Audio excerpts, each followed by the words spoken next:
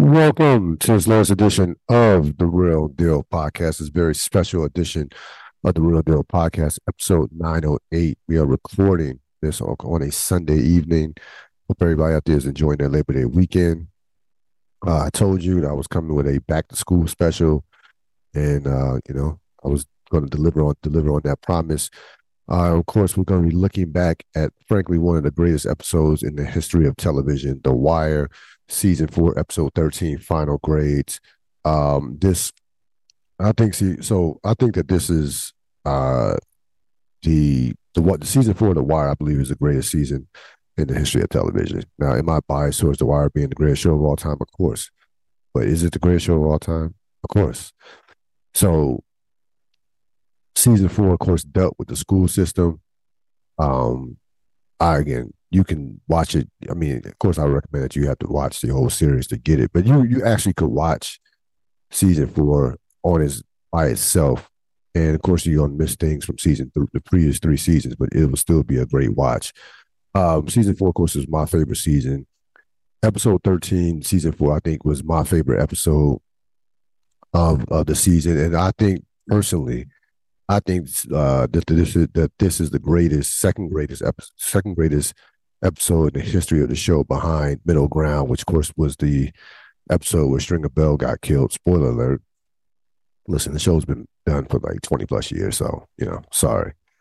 So, but Vulture, and if you remember when me and Rob Sapp were looking back at The Wire, we would go and see where Vulture would rank each individual episode. Vulture did not agree with me because, in terms of all-time episodes, Vulture had this episode ranked 4th, which behind Middle Ground, Boys of Summer, and 30, which was the series finale, and a very underrated series finale. I think one of the best series finales in television history in terms of how they wrapped up the show. So they had it 4th. I had it 2nd behind Middle Ground. We both agreed that Middle Ground was the greatest Wire episode of all time. Boys of Summer was great, but Boys of Summer is not.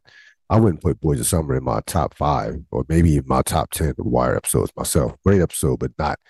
I think they're overranking Boys of Summer. This was the second longest episode up until this point. When it came out, this was the second. This was the second. This ended up being the second longest episode in the history of the show.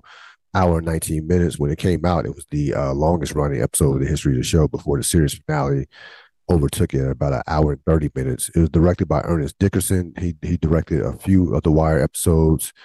This was a very tough. It was a great episode, but it was a very difficult and powerful watch because, first of all, I couldn't help to think, but the actors, and all 3 of them had big roles in this episode and were major players over the course of the series, the duration of the entire series. But I couldn't help but to think about the actors who have passed away since the show ended and since this episode came out. Robert Chu, Michael K. Williams, and most recently this year, Lance Reddick, all passed away. Lance Reddick and Robert Chu has been dead for a while now. I think like 10 years ago. But of course, Michael K. Williams and Lance Reddick died within the last 2 years. So you couldn't help but to watch this episode and notice that. I would say that this episode was a very difficult watch for so many reasons. But we now will go through the themes. So no, before we even go through the themes, we'll get to the quick recap of what happened. Omar rides into the sunset for now. Bubbles hits rock bottom, and Bodie reaches his breaking point. So themes, rock bottom. You had a number of characters and even systems hitting rock bottom. Bubbles, even Dookie I would say Dookie even next season would be rock bottom, so that's questionable. But certainly Bubbles, Randy, Bodie, and even I was in Bodie, and also another theme could have been I'm tired. So a couple of characters, Bodie just reached a point to where they were just tired of the game. McNulty was tired of being a straight-laced cop. He wanted to desperately wanted to get back into the action, and do major cases again. So those are your two main themes: rock bottom and I'm tired. We now go into the deep dive. Bodie, the death, of course, of Preston Bodie Broadus. So, of course, Bodie is killed by Marlowe's peoples. Bodie, of course, was seen by Mo, if you remember, getting into the car of McNulty, when McNulty, of course, got him off after he broke the windshield of a cop car when he found out when they pulled his friend Kevin out the bacon. And this character, this character was really a character that you saw from the beginning of the show. I still listen, even watching it last night, it still hit hard as far as the death of Bodie. Like, I thought Bodie would be one of those characters that certainly would last through the entire series. If you watch the entire season, you really saw this coming. Bodie was a man in essence. I'll think back to the line that Avon had to Stringer back in season 3, like, you're a man without a country. Well, Bodie was kind of like in that same position, a man without a country. The Barksdales were done. He's working for Prop Joe. He was working for Prop Joe at the beginning as an independent. Well, not working for Prop Joe, but getting his drugs from Prop Joe as an independent. Then he had to come under the thumb of Marlowe, and Marlowe wanted that territory. Once the territory started, once the block started getting a lot of business because of the good stuff they were getting from Prop Joe. This was before Marlowe had joined the co-op. And he hated everything that there was about Marlowe Stansfield and how Marlowe Stansfield did business. Yeah, we saw Bodie and Poop in season 1 kill Wallace, and we saw Bodie be fierce when he had to be. But he was a character similar to Omar, that he did have a code. Like, he did what he was told. He did have a code, and Marlowe, the character of Marlowe Stansfield, went beyond went places that Bodie just was not going to go, even as a drug dealer who had bodies, on him. Like, there were just certain places that, like, Marlowe, and you hear him in a number of these scenes, and we'll go through a couple of scenes involving Bodie. But at a certain point, he wasn't willing to. He just couldn't take no more of Marlowe, and the game wore him down to a point to where he didn't want to do it. Now he had no more fight in him from a standpoint of wanting to do it. Not so much wanting to walk away, but you see the action that he took. He knew that was going to result in his death. Even snitching on that possibly result in his death. And it even got to a point to where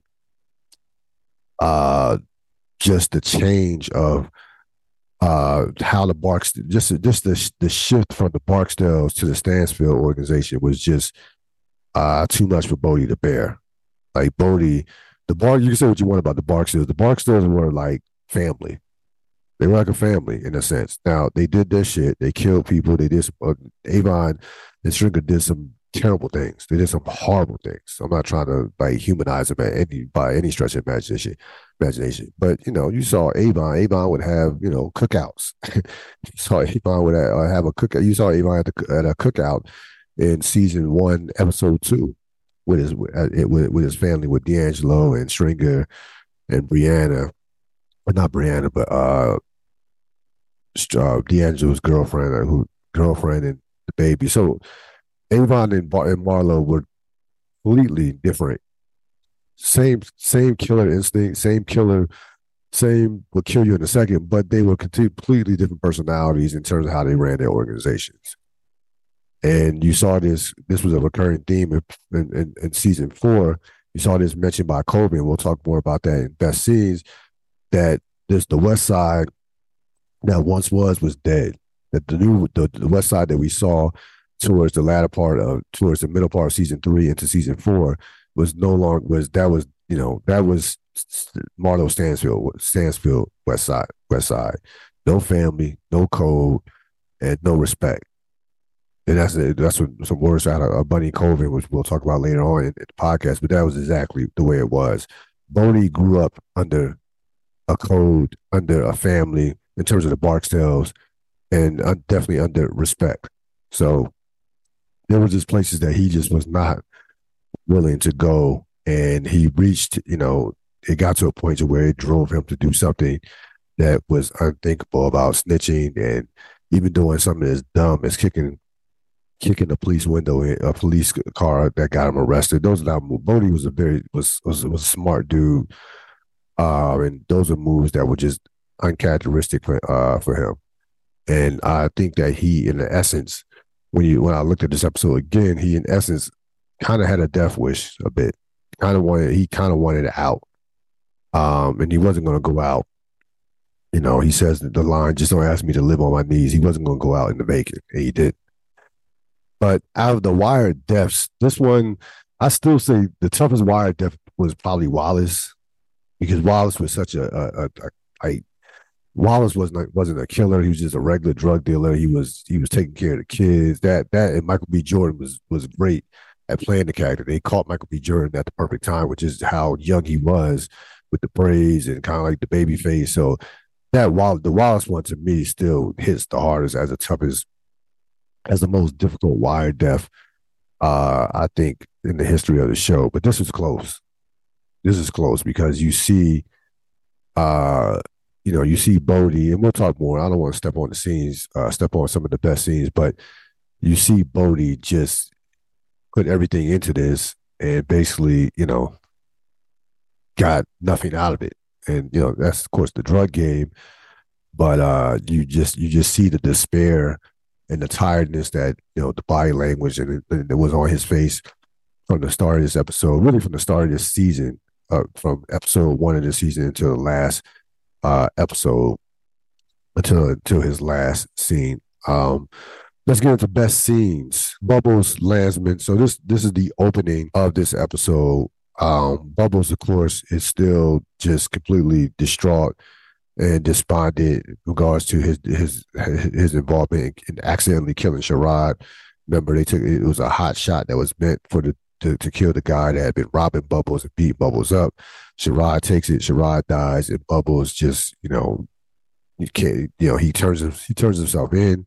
Landsman comes in, interviews him as he's being interviewed by the other police officer. Landsman says, "Hey, let me put my stuff down." He comes in. They start talking. Bubbles does a full confession, and then Bubbles throws up on Landsman. Landsman goes and Landsman throws up on the two cops. They go in to get change or whatever to get the wipe, the vomit off. And next thing you know, Bubbles is trying to Bubbles almost hangs himself, but not to the point to where he dies. Again, this is the scene that kicked off the entire episode. Bubbles has hit a point to where he didn't want to live no more. Like he had no, after, remember, he and Sherrod, if you don't remember, were very close. He brought Sherrod along, tried to teach Sherrod, tried to get Sherrod was staying with him. He tried to get Sherrod off the streets. He tried to help Sherrod, get Sherrod involved in his business. Sherrod was working for him and with him, in essence. So that he treated Sherrod like a son. And of course, we know Bubbles already has a son that was taken away from him by the mother, rightfully so, as Bubbles was on drugs the majority of his life. But this was like a second son to him. And he just could, this completely, at this point of the series, this absolutely completely broke Bubbles. And remember, at this point in the series, he really doesn't have a support system. Like in the early seasons, you had Kima, you had McNulty, the major, some of the even people in the major crimes unit. He has no one at this point. Like he has literally he has no one in essence. So Kima's doing her own thing. She's a detective and she's moving on to another unit at this point. Well, she's working for the Western at this point, and she's not with major crimes. What was left of major crimes was at this point this was the point where, for the majority of the fourth season, the major crimes unit was outright terrible until Lester took it over. But again, Bubbles at this point just didn't have that much support. He kind of was on his own throughout the course of the season. And again, this completely just breaks him. Doesn't want to live no more. Luckily for him, they got back quick enough in time to where he was able to live. And you saw him later on in the episode get visited by Waylon, his sponsor, and also Kima in the hospital in one of the last scenes. Kima couldn't even bear to see him. Said she'll check him out. She'll see him later. And well, he of course he breaks down in front of Waylon when they start discussing charade and what have you. And Landsman, this was a rare, humane, humanizing moment for Landsman as he tells the officer, tells Norris, hey, fuck the clearance. We're gonna toss this one back. Like this dude, we're not charging him with anything. He has way too much weight he's carrying right now. Boy, he's carrying more weight than we could ever put on him with a charge. So Landsman has his, Landsman normally is a by the book, much numbers, a disciple of Rawls. But this was time. This was a time when Landsman, was an actual human being and showed some compassion and empathy towards Bubbles and the pain that he was going through. Rube Colvin. So Colvin at this point, the program has been completely. His program has been destroyed. The kids are back in regular classrooms. He's taken a liking to Naaman. Naaman's stayed over his house with along with his wife, and they've taken a liking to him. And he believes that at this point that he could probably save Naaman Bryce, that is, of course, this Weebay's son. And he tries to sell Weebay on the fact that, look, your son is not a drug dealer. Your son is not built for these corners. And in 1 or 2 years, he'll end up in the morgue. And if he's lucky, he will end up here with you if he's lucky. Colvin explains to Weebay. First of all, the only reason Weebay is even speaking to Colvin is based off the fact that Cuddy vouched for Colvin. Colvin got Cuddy to make the connect with Weebay. Weebay, of course, jailed with Cuddy, and they were close. Of course, we remember going back to even like in the past story that Cuddy was a Barksdale enforcer back in the day, which of course we didn't see because we didn't see it because the character Cuddy didn't appear to season 3. So they, him and Weebay are tight. These two go back. So when Weebay was on the corners as a young Barksdale soldier, and when Colvin was a beat cop and moving up the ranks of the police of the police department of the Western District. So they remember each other from that standpoint. He mentions, hey, we used to bang on y'all all the time. So I remember that too. And they are both products of the old Western District, of the old West, from the standpoint of the family, the code. And Colvin's telling him, this new West Side has no respect, no code. You gotta you have to help me with your son. Like you have to see that your son is not built for this. And you would think that what Colvin was saying it was just like, it would be like a no-brainer for Weebay to be like, yeah, no, you're right, man. Let's do it, do whatever it takes. Weebay loves his son, of course, but Weebay is so entrenched into the game. He has a code himself, and he believes in the game. Like he believes in the streets. He believes even in his current predicament. Remember, the Barksdales are done.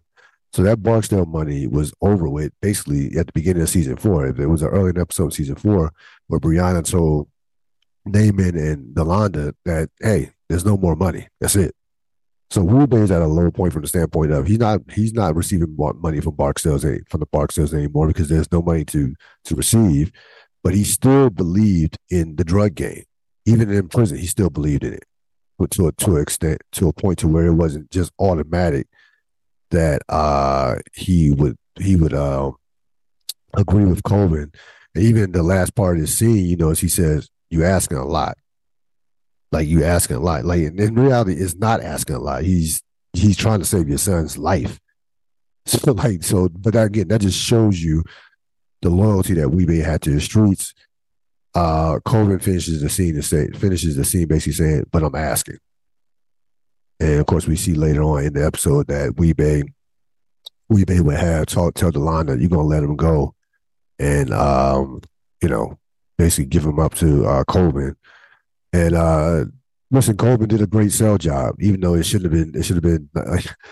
It shouldn't have been really a tough sell, but Coleman was able to speak to Weebay like in a way. He was able to connect with Weebay because they both grew up in the same era. They both were in the streets. One as a cop, one as a criminal, and he knows from Coleman that there's no bullshit.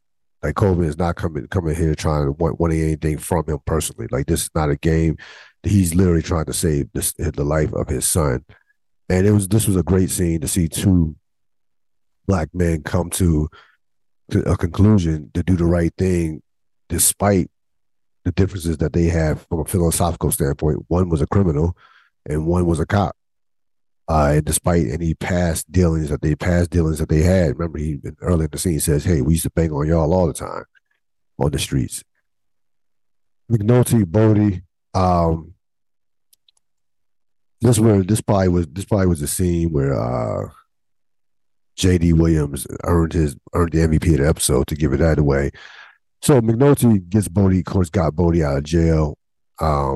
He picks him up. That's where Monk saw him when Monk was going to talk to bail bondsman about Snoop and Chris. And you had, in essence, that sealed Bodie's fate. So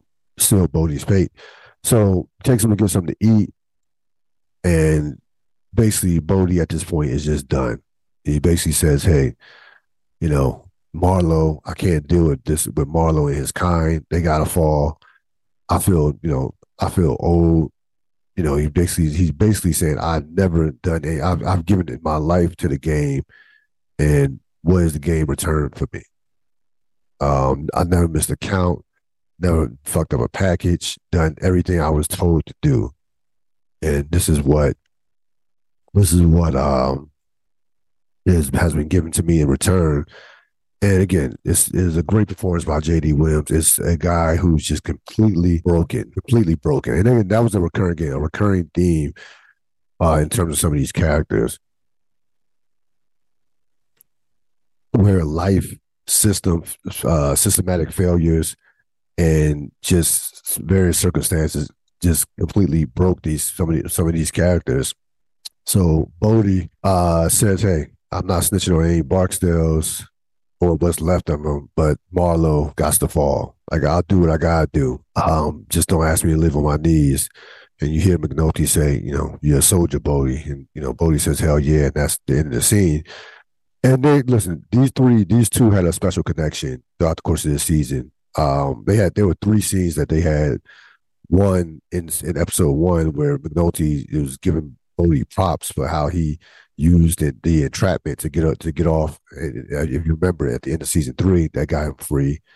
And then they had a scene towards middle of the season, or maybe even a few episodes before this one, where Bodie was eating, and they kind of were, chastising each other playfully. He's basically joining on Bodie, joining on McNulty, because McNulty's, not been bounced back, but chose to be a patrolman again. And he says, "Don't break a pencil point." So they have developed a relationship over the course of the season. And you see McNulty's reaction when he found out through Carver that when Bodie died, how devastated he was, how frustrated he was. And this kind of reels McNulty back into the mix as far as going back into the major crimes unit. But in Bodie, you saw a guy that had reached his breaking point. It completely reached his breaking point, and a guy that was not willing to conform into this new way of doing things. And you remember, we saw that last season in season 3, where you had characters that were not willing to perform, who could not. Avon couldn't do it. McNulty tried to do it, and then McNulty ended up doing it at the end of the season, but Avon couldn't do it. Stringer couldn't do it. You had characters that just could not conform to. No, put Stringer aside. That was a different thing. Avon couldn't do it. Avon could not reform to to the new way of doing things. Avon was going to be Avon. Bodie was going to be Bodie. Bodie was never going to dance to the tune of Marlo Stansfield. That's just not how he was cut out. That's just not how he was cut out. Like Bodie was about having a code. Bodie was about the family of the Barksdales. Remember, season 1, they bailed him out.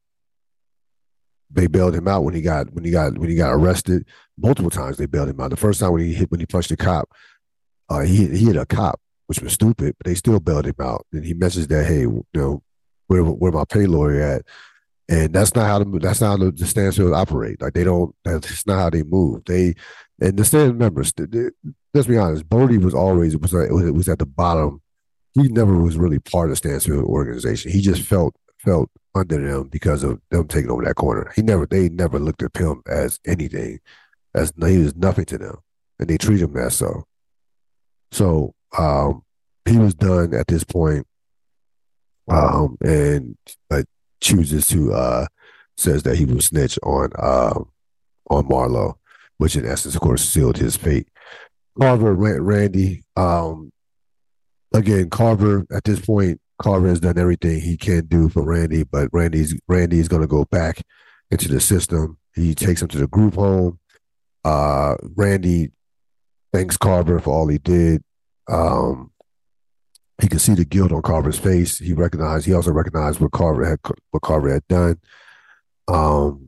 Randy goes back into the system, and again, Randy was a product of complete systematic failure. Everybody in the season failed Randy. Herc, Arquetti, the school system, everybody failed Randy. With the exception of his foster mom, everybody failed Randy. His friends, to a lesser extent. I mean, even the kids in the school, with convincing them to be a lookout for the girl when the girl was having sex with the dude in the bathroom. Everybody failed Randy in some way, shape, or form. Herc's incompetence, which led to which led to a number of events, a chain of events that would do Randy in. And you see Carver get back into the car and just punches horn, and just because he knows what's going to happen. He know Carver's seen this movie before. Remember, Carver's spent years chasing Coop and chasing Bodie. Like, he knows that Randy is probably going to end up being like the next Bodie. He's seen this movie before. He knows what happens to kids that are thrown back into the system, group homes, and what have you. And he knows that this should have and probably could have been avoided. So you see Carver just devastated by this, and you will see, if you go watch season 5, the effect that this will have on Carver. So those were some of the best scenes. I could have added. There also was a scene again with Delonda and Weebay. You also had a scene.